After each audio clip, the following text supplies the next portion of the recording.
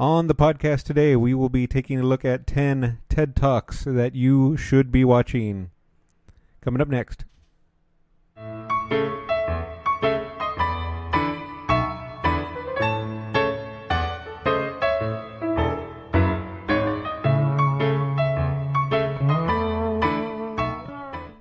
Thank you for joining us again today. Today we will be going over a CSOonline.com article by George Hulme, Hulme.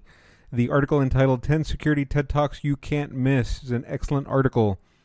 We will be going over each of the TED Talks individually, and located down below will be links to each of the different TED Talks that we are discussing here today. Let's go ahead and get started. The first TED Talk is by James Lynn, entitled Everyday Cybercrime and What You Can Do About It.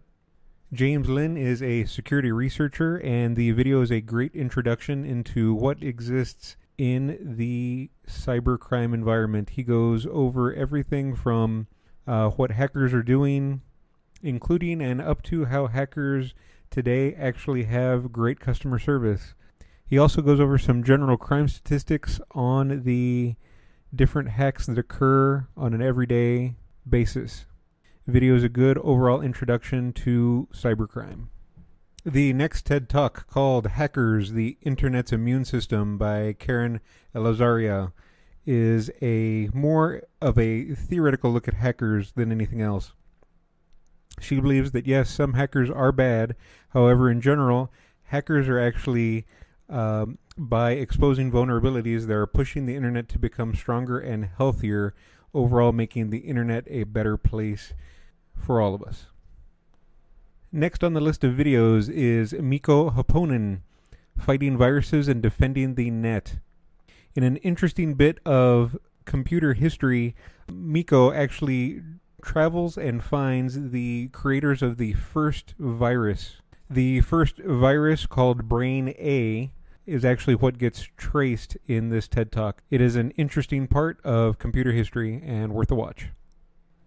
Misha Glenny is an investigator, and he, in his TED Talk, gives a compelling argument on why we should not be arresting hackers. During his talk, he goes over several individuals that have all been arrested for hacking and how we are unfortunately letting their genius go to waste as they sit in prison. Misha believes that instead of putting many of these people in prison, we should actually be learning from them.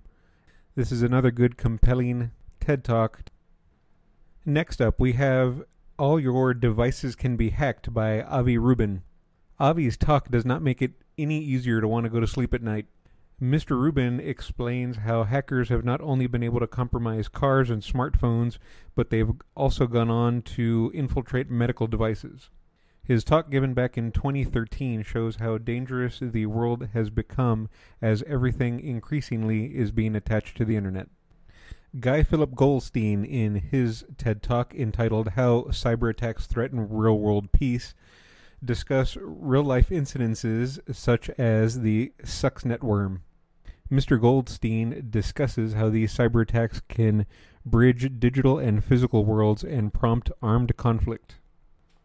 The next TED Talk, Governments Don't Understand Cyber Warfare, We Need Hackers by Rodrigo Bijou, is an interesting discussion on how governments are failing to understand hackers and how in the future war will actually be more online than it will be in the physical world. Rodrigo discusses how in the future wars will be between non-state groups, activists, and private corporations. He believes it is hackers that will be able to help us through these trying times. Lori Cranor's TED Talk, What's Wrong with Your Password, is an excellent discussion of passwords.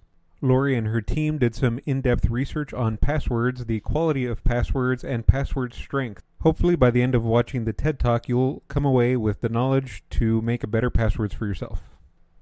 The next TED Talk, Ones and Zeros Behind Cyber Warfare by Chris Dumas, is an excellent discussion of visualization. Chris talks about his research into pattern recognition and reverse engineering in trying to solve problems. Pattern recognition is still one of the things that humans can do better than computers.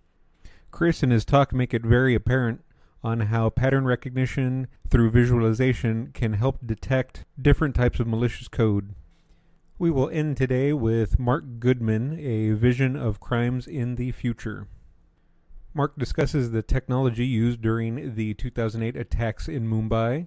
He takes a look at drones and 3D printing, as well as the Internet of Things, medical devices, and the future of biohacking. His discussion revolves around how our open technology today can be used for not only good, but also bad.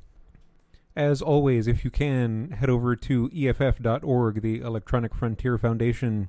If you can, please donate to their cause. It's a great cause that keeps the internet free. Thank you very much again for listening. If you found today's podcast interesting, please give us a thumbs up. If you think somebody out there that you know may be interested in our podcast as well, please feel free to share it. I'd appreciate it if you subscribe to the channel as well. And as always, thank you for listening. Have a good day.